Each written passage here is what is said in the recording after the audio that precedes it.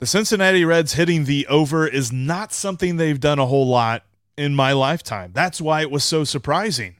How surprising? Find out on today's Locked On Reds. You are Locked On Reds, your daily Cincinnati Reds podcast, part of the Locked On Podcast Network, your team every day.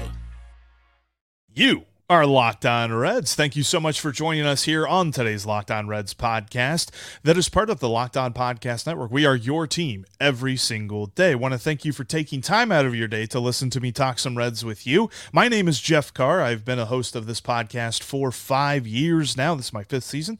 And Stephen Offenbaker will be along shortly with me, as well as our special guest, Mo Egger from ESPN 1530 and 700 WLW, as we celebrate the Reds doing a thing that they have not done very often in my fan lifetime, probably very often, if at all, in your fan lifetime. They hit the over. And there's so many good things about this team and so many reasons as to why this team is only just getting started, and we're going to get into that here today. Before we do all of that, I want to let you know today's episode is brought to you by Sleeper. Swing for the fences on Sleeper picks, and you could win up to 100 times your money. Download the Sleeper app and use promo code LOCKEDON. You'll get up to $100 match on your first deposit. Terms and conditions apply. See Sleeper's terms of use for details. Currently operational in over 30 states. Check out Sleeper today. All right, let's jump into my conversation with Mo Egger. Well, we have cause for celebration. The Reds hit the over. They don't do this very often. In fact, it's only been a few times that I can even remember off the top of my head, but we had to have friend of the show, Mo Egger from ESPN 1530 and 700 WLW on to talk about all of this because, Mo, it's been an amazing season. How are you feeling right now that the Reds have won more than 65 and a half games? I feel a little bit richer. Yeah, I feel good. I feel good. Clinchmas came very, very early in my lifetime. I don't think the Reds have hit the over in August, so it's a good day, very good day. This was totally unexpected too, and on a day that they set a very strange record. Not that anybody was really trying to shoot this record down, but the first time that they started all rookies in the top 5 spots in their lineup since 1909. I think we remember that season very well. But the fact that they were able to do this on a West Coast road trip, to begin a West Coast road trip in the middle of what felt like to a lot of different fans, their downswing and what could torpedo the playoff hopes, I think it cannot be overstated. Yeah, it's interesting. I said on my show Monday or Tuesday, does anybody have playoff fever? Because God, 2 months ago, the city was on fire, right? The city was like on fire because the Reds were so hot. Everybody was so excited. And if you would have said, God, you know what? The Reds are going to play meaningless baseball in September, and people would have yelled at you, well, they're going to play meaningful baseball in September. And yet it's felt, I feel like that Chicago series and then the Washington series, those two let a lot of the air out of the balloon when it comes to excitement. But God, if I would have said we'd go into basically the last week of August, the Reds will have hit the over for what that matters, and they're going to be occupying a wild card spot, you would have said, game on, let's do it. And it's felt to me like a lot of folks have kind of dismissed their chances before this West Coast run. They get 3 straight in Anaheim, and they do it starting dudes like Lyon Richardson. Right. And the best stuff from Andrew Abbott too. No. And like, there's been this onslaught of bad stuff from the Jonathan India situation to Hunter Green's debut being a disaster to Nick Lodolo suffering a setback. Jake Fraley's hurt. There's been this just like avalanche of just rotten news. And yet, look, you would have liked to have won that game against Toronto on Saturday, but yet they're still kind of hanging in there. They kind of remind me of like a fighter that's taken a lot of blows and they're staggering and they're a little wobbly, but they haven't been knocked out yet. And I think there's something to be excited about that particular fact. And look, they have a chance over the next 10 games or so to really make a dent because they're going to play 3 straight series against teams that they're neck and neck with. So yes, if you're dismissive of their chances, my money isn't necessarily right now on them making the playoffs. But if you're completely dismissive of their chances, I think you're being a little unfair to the team.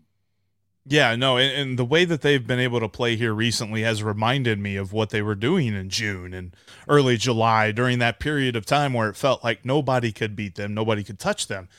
And I think that is the key for me because I'm looking at this, and it's only 3 games. It's not to say that 3 games means anything in the course of a 162-game season, but the way that they've played here recently, the way that they've been able to kind of absorb some lackluster pitching on the starting rotations part, it's almost as if the initial jolt that they got from Ellie De La Cruz and Matt McClain coming up and all that other stuff wore off, and now this is them settling in. They struggled a little bit, but now they're settling in. Yeah, this is kind of what they are. Yeah.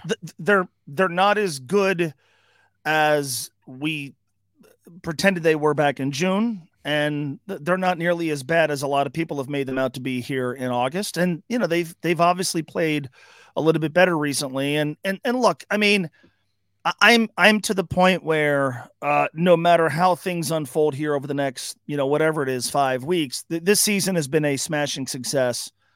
And once you put 2023 to bed whenever you have to, I think there's going to be an immense amount of excitement for 2024. And I share the frustrations of inactivity at the deadline and putting a lot on 2 rookie pitchers or young pitchers, I guess, who were coming off injuries. And I think there was great folly in that for the purposes of winning this year.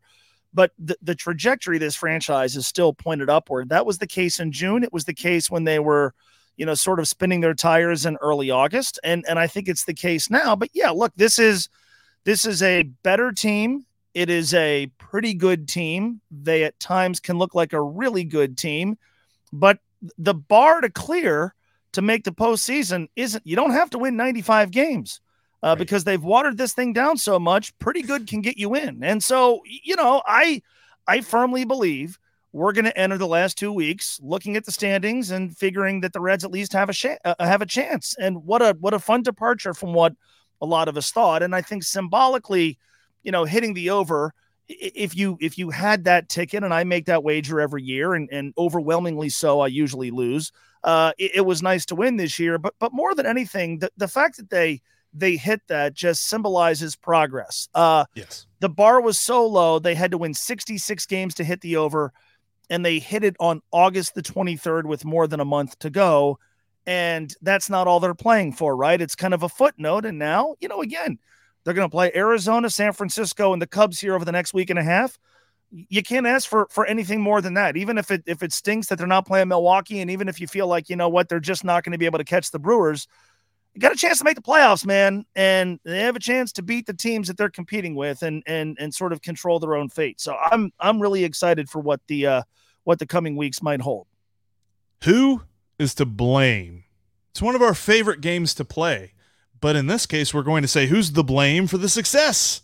We're going to talk about which player deserves the most credit on this team's turnaround. Coming up next.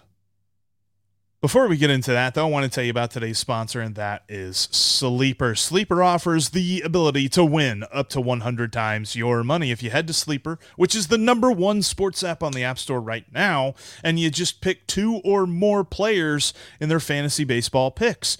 This is how it works. You can pick up to 8 different players, 2 or more, but up to 8, and choose your favorite stat categories, whether they be hits, homers, strikeouts, runs, total bases, all that great stuff. All you got to do is pick more or less. They will provide an over-under, and you just pick more or less. If you get your picks right, you could win big. If you think Joey Votto's going to bang, smash more on the homers for him. And if you think Ellie's going to run, like he always does, smash more on the steals. Entries can be made in 30 seconds or less. It's that easy. Plus, when you want to get your money, they also have safe and fast withdrawals. Also, you can use the promo code LOCKEDON. You'll get up to a $100 match on your first deposit when you do.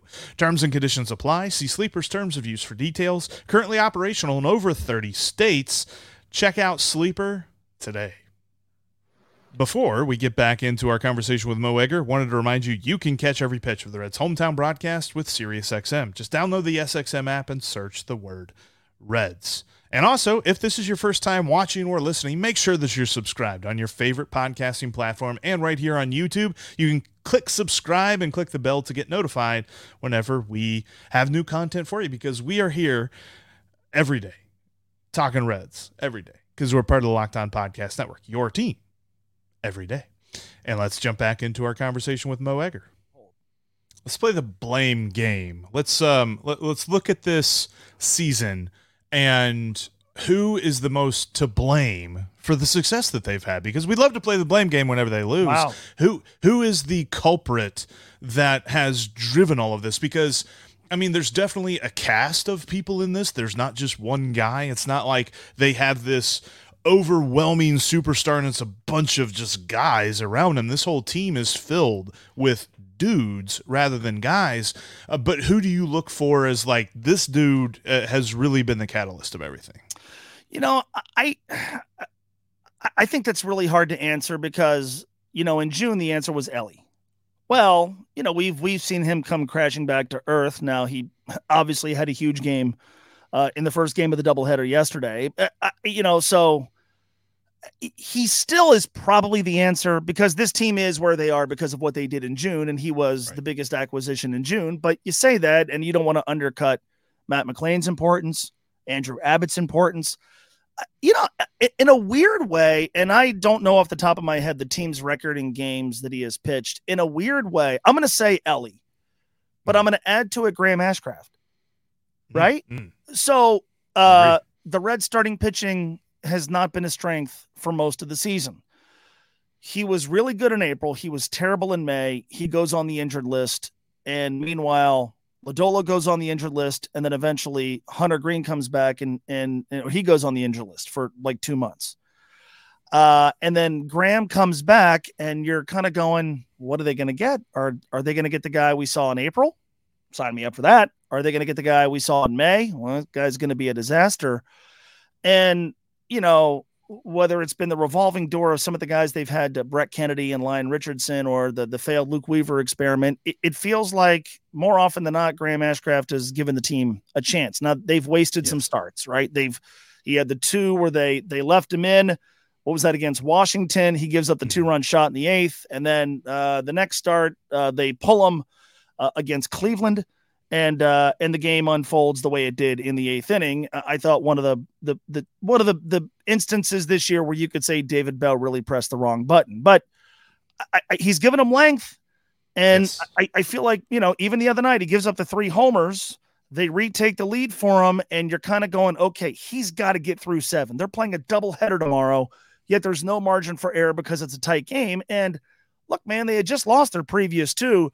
The 6th and 7th inning for Graham Ashcraft the other night, I thought were absolutely huge. And I feel like he's given them some reliability in the starting rotation that for most of the season we've been asking for. So I think that the main guy is Ellie because this team is where they are because they were insane in June. You know, if they, let's say during those 12 games where they win 12 straight, they go 8-4. Well, look at their record now compared to what it was because they won 12 games. So the main reason why they're there, if you have to make it about one guy, which is not an exercise I love, I'll say Ellie, but I do hope people have developed some sense of appreciation for what Graham Ashcraft has meant for the club since he came back.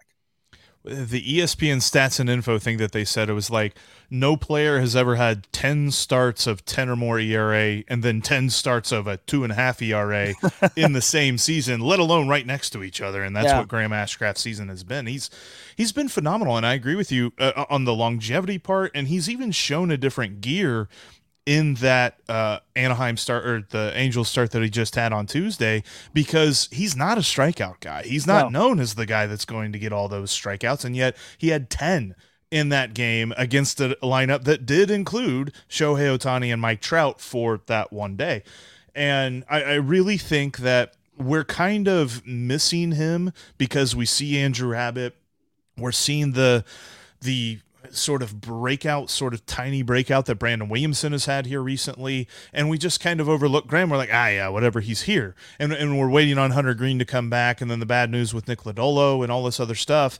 But Graham Ashcraft has been the one just constant force in a rotation that has been in so much turmoil. So I agree with you. I think that he's got to be up there, and I know that Ellie has added a dimension to this team that it hasn't had in a long time. Like it's a dimension that feels like Griffey. And I know that's a lot to put on a dude that's 21 and he just started his career. But the star power of it, whether you are Justin Verlander or whoever you are on an opposing pitcher, you've got to take note of where he is in the lineup, and you got to know how to pitch him whenever he steps up to the plate, because the moment you take a pitch off, he's going to kill that thing 450 feet. Yeah. No, you're right. And I think it's easy to sort of get frustrated with, he's not the most disciplined hitter. He's not great against non-fastballs. At times he does feel like he's easy to pitch, especially when there's nobody on base. He can do some maddeningly dumb things on the base paths.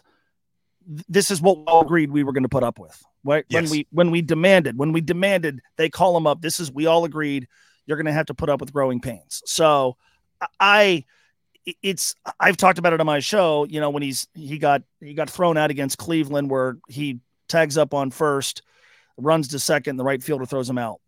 And you're like, what are you doing here? Right. Can Colin Cowell go grab his belt loop or something? What are we doing? But okay, fine. You just, okay, we're going to have to deal with those things to enjoy the 6 RBI performances. But in the context of what the Reds were dealing with on Tuesday night, Hunter Green pitched on Sunday and it was a disaster. It's the start of a road trip where now everybody's thinking they're going to come back and, with a 2-8 record against all those teams. It feels like Milwaukee's starting to pull away. They got some bad Nick Lodolo news. They're about to play a doubleheader the next day. Oh, and they're going to face Ohtani, which unfortunately he had to come out of the game early. You needed 7 passable innings, and he gave them to him. And look, he gave up the homers, but they were solo bombs. I mean, I thought that started. I put after the game, absolute money start for Graham Ashcraft. Sometimes it's not, do you win or lose the game? You have to sort of take into consideration all the stuff that's sort of circulating. Imagine how it would have felt. Hell, even if they win the game, he goes out there and throws 3 1/3. Or he stays in the game. They take the lead after the steer hit, and then he, coughs up the lead. They got to pull him and they lose the game. For them to win and for him to do what they did in that win, I think, frankly, hasn't been talked about. It's only been a day or so, but hasn't been talked about enough. Should David Bell win Manager of the Year? I think it's an overwhelming yes, and so does Mo. We're going to tell you why coming up next. If you can't be at the ballpark, you can catch every pitch of the Reds' hometown broadcast with SiriusXM on the SXM app. Just search the word Reds. And thanks as always for making Locked On Reds your first listen every day. Every day is coming up on the next show. We're going to get you all ready for the Giants series as we look back on the Diamondback series that hopefully is a rousing success, as the Reds have a huge opportunity over these next 10 games, really, to make some hay in the wild card race. It's coming up on the next show. But now let's jump back into the conversation with Mo Egger, because he agrees with us. David Bell deserves to be Manager of the Year. I wonder about this one thing, and I think that awards can be a little bit overblown, especially when you're not talking about players. But what do you think David Bell's chances are Manager of the Year and Nick Kral's chances of Executive of the Year, which, granted, I have no idea what the criteria is for Executive of the Year, but just the way that this team has turned around so quickly, I almost feel like they're the favorites in both categories. Haven't really fleshed out the Nick Krall thing in relation to his other peers. The Executive of the Year award is an MLB award, if I'm not mistaken. It's not a National League American League thing. Yeah. Well, yeah, so there's only one. Right. I don't know what they're going to do with the Baltimore Orioles, who are such a, That's awesome true. Story. Yeah. But the David Bell thing, you and I are recording this 2:22 on Thursday on my show this afternoon. I am going to take up the cause to be the campaign manager for David Bell's Manager of the Year candidacy. And you can do this with every manager. You can dive into the weeds of, he put this pitcher in and it didn't work. I did that with David Bell in the Cleveland game when he brought in Maul Sam instead Maul of at that Diaz, time, and he yeah. gives up the hit. And that was the Miami game because Josh Bell took him deep, not Cleveland. Yep. All right, so that day, God, David used Alexis Diaz. They had an off day the next day, and he's used Alexis Diaz to get 5-out saves before. So do it. But on a macro level, this guy's managing a team in the thick of a pennant race. The big three has contributed, aside from Graham Ashcraft, very, very little. It's a team that's starting a ton of rookies. First all-rookie infield in 100 years. They're pitching Brett Kennedy and Lyon Richardson in the heart of a pennant race. Right. He's lost, Joey Votto's in a slump. And, he's hit a bunch of home runs, but he's no longer Joey Votto. Tyler Stevenson has had a disappointing year, the homer in Anaheim notwithstanding. And here they are, and it's felt like there have been a lot of attempts to count him out, and they're still in the thick of things. And people talk about the culture and the vibe and how hard these guys play and how much they love playing for each other. The manager doesn't have something to do with that. This bullpen, he's had to go to it a lot. Alexis Diaz is an all-star. He's doing pretty damn well with the likes of Ian Jabot and company back there. Yes.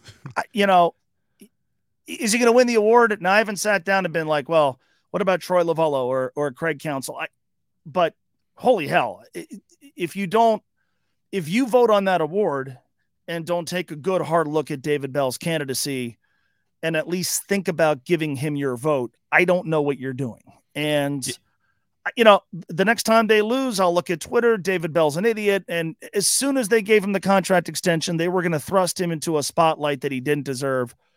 I don't know how you could take any issue with the job he's done with this team this year. Now, again, if you're going to say, well, there was a game 3 Sundays ago where he played Stevenson instead of Maley, or, he brought this guy in instead of this guy, you could do that with every manager in the sport. And around the country, we do that with every manager in the sport. If every time a manager hits the wrong button, it means they should be fired, the teams aren't going to have managers for more than 3 or 4 days. I look at the macro stuff. David Bell, from my standpoint, has handled the macro stuff very, very well. Yeah, and I think, and hey, by the way, Steve is here. He's joining us. And Steve, we're talking about the fact that David Bell deserves to be manager of the year based on some different things that have happened, and kind of what Mo said. Some different, not getting a ton of contribution from the big three. It's not like he has the nasty boys to work with in the bullpen, and he's somehow put that all together. I think the big. The other big thing for it is something you and I talked about quite a lot in spring training, was the fact that this team, if everything goes right, this is how they can be good. And everything we listed out didn't happen. The Nick Lodolo, Hunter Green, not healthy for most of the year. Tyler Stevenson has been an afterthought. Jonathan India has been okay, but he's not been good. Like, all of the things that we said had to happen have gone the other way. And yet this team has been better than we thought they could be. No, absolutely. And for this team, there's a lot of accolades coming their way in the offseason. David Bell, manager of the year. Absolutely. Sure. What he's endured to get to this point, the guy deserves an award, having gone through that season last year. And you've got Nick Krall, who probably will be the executive of the year for all of the trades that he put together and how it's played out here on the field. These guys came into a very tough situation and did a fantastic job. And, the product on the field reflects that. And it just like we talked about yesterday, Jeff, there's just nothing but excitement right now for what this team is, for how it's been built, for how it's performing. And David Bell, as I've said this many times, is the right manager in the right place at the right time for these guys. He's the guy, the calming presence that these young players need to reach their peak performance at such an early age. And folks, Jonathan India has had some things to say about the way his injury was handled, right? And so people love to sort of get behind that and tee off on the medical staff. Here's what I would be willing to bet. Let's just say, obviously they've given him an extreme vote of confidence, but let's just say the dude who doesn't believe in David Bell believes if they fall apart here, David Bell should be fired. The same guy who's like, players are mad at the medical staff in the front office. What would they say if players came out and were like, this is BS, they fired the manager we love playing for? Now, right. Would players do that with their name attached to the quotes? I don't know. I would be willing to bet, though, that would be out there. Mhm. Maybe anonymously, maybe by a player putting his name on it. That would be out there. I get the sense that, David Bell's contract status was a topic for a while. And I would always say, like, if they move on from him at the end of the year, there's going to be some really pissed off players. That should matter. It should matter if you care about a lot of the things that we have talked about this team playing with. Again, the vibe, the chemistry, the culture, and all that stuff. If that stuff matters to you, then you have to. It either matters to you or it's just something you say when your team is winning. God, these guys have a great culture. If you really believe that matters, you start with the manager. I believe a manager's role in the success or failure of an individual game is pretty minimal. I believe that, folks who bring out their knives when they see a batting order they don't like, well, you should throw those knives at a lot of people because the batting order is a reflection of what a lot of people want, including the manager. Yeah. I think it's about a lot of the things that we've talked about this team possessing collectively and how they play. I don't think you can minimize the role of David Bell. And so, yeah, I'll drive that bus. I'll back his candidacy to be the manager of the year. And I hope he wins it because maybe it will cause some to look at him. Maybe the hardware itself will be enough for some to maybe look at him locally here in a different light. I agree. And I think you've got a couple of campaign staffers here with you if you run Yes. that campaign. Good deal. What I wonder about this team too is, have they played well enough that it's no longer popular to hate them? Because it felt like there for a while, it was popular to be mad at anything that the Reds did. Holy crap, the lines are super long to get into the stadium. Look at how bad this team is being run. Like, that's what it felt like. There was everything that could possibly be complained about. People were trying to complain about, and now it seems like that has dulled a little bit. I know with the India situation, it's bringing up a lot of folks asking some questions, and I'm kind of a little bit conspiracy theorist about it, but are they to that point that they're performing well enough that it's no longer the cool thing in town to be like, the Reds? For the most part, yeah. It's there are still some holdovers who want to see them win something of consequence, right? And for whom having a fun summer or hanging in the races is not necessarily going to be enough. I got to run here in a second. I'll say this about the Jonathan India thing. I kind of just chalked that up to this dude's pissed off. They tried to trade him. I mean, and they could say, well, we didn't, and maybe they didn't try to trade him, but they certainly were open to the idea, and it got reported, and he's upset. I would be willing to bet Jonathan India never reads a report about him maybe being traded. He doesn't say jack about how his injury has been handled. So I kind of chalked that up. And first of all, I certainly believe almost everybody, with the exception of a handful of players, should at least have been talked about in trade discussions. I also understand if you're a player, that can't be fun. So, all right, he's probably a little bit pissed off. And so here was his chance to fire a salvo that I'm betting he doesn't fire if he doesn't read about his name in a story related to the trade deadline. But yeah, I think, I've said on my show a bunch of times this year, it's been fun to actually talk about baseball instead of all they care about is bobbleheads. Okay. They have a marketing department, just like your company has different departments. The Reds have a marketing department that has nothing to do with baseball. Oh, well, sell the team. Okay.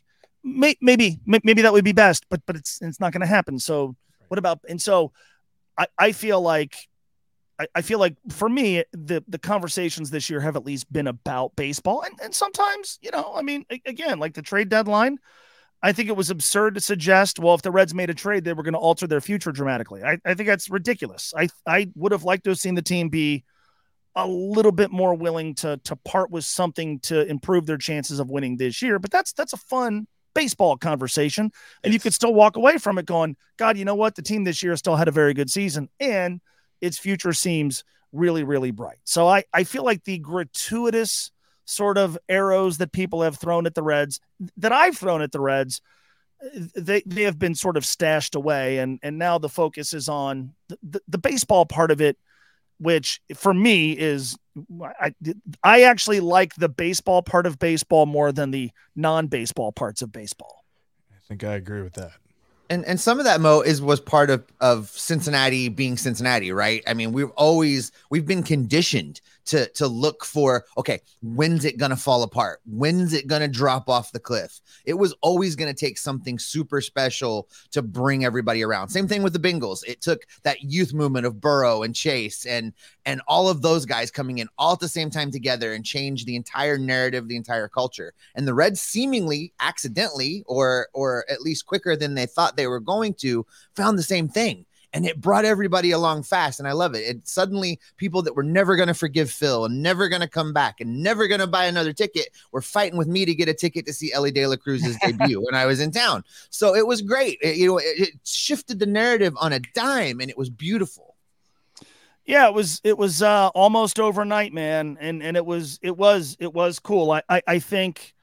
I think what's going to be interesting is to see and sort of gauge what the pressure on the team to win next year is, right? Because, it's not that unlike the Bengals where they make the Super Bowl and they lose and we all shrug our shoulders and, oh, gee, wasn't it cool they made it? And they lose to Kansas City the next year and it was like, well, okay, but they made it that far. This year, I think it's going to be a little bit different. I think next season, the expectation is going to be the Reds are playing in October.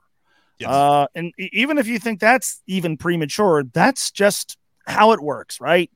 If they fall short this year, play meaningful ball in September and don't quite get to October, next year it's going to be cool. Now you got to get to October. And then it's going to be in very short order, tired of hearing about not advancing in the postseason. You got to do it for the first time in almost 3 decades. And so the honeymoon is about to end, man. I mean, I remember 2010. I remember walking out of the ballpark after game 3 against Philly, and we were all like, you know what? End of the beginning. The next year, 2011, they have a losing record. Man, that's not how it's supposed to work. Lose to the Giants the next year after up 2-0. Hey, no. We're no longer high-fiving each other because they won more than 90 games. It changes quickly. And I remember at the end of 2010 saying, like, this was awesome. It's never going to be the same. Not with this bunch. Right. Now the pressure is to do better. I don't know that this team is as good as that one in 2010, but still this year, let's say they finish 83, 84 wins, close, but no cigar. Even if they do eke in and lose in the first round next year, it's going to be the weight of expectation. And I think it's going to be a very interesting, but also a lot of fun to sort of work our way collectively through that. Really appreciated Mo joining us to celebrate the Reds hitting the over there. And before we get out of here, remember, you can catch every pitch of the Reds hometown broadcast with SiriusXM on the SXM app. Just search the word Reds. That's going to do it for this edition of Locked On Reds as I stomp on Jeff's tagline. Thanks for making us your first listen. Again, we appreciate Mo being here. Everydayers, don't forget to tune in on our next episode because we're going to have you covered for this series with the Arizona Diamondbacks that has huge playoff implications. We're going to be back with all of the information on the beginning of that series. Until then, Jeff, what can the folks expect from you and me? They can expect us to be Locked On Reds every single day.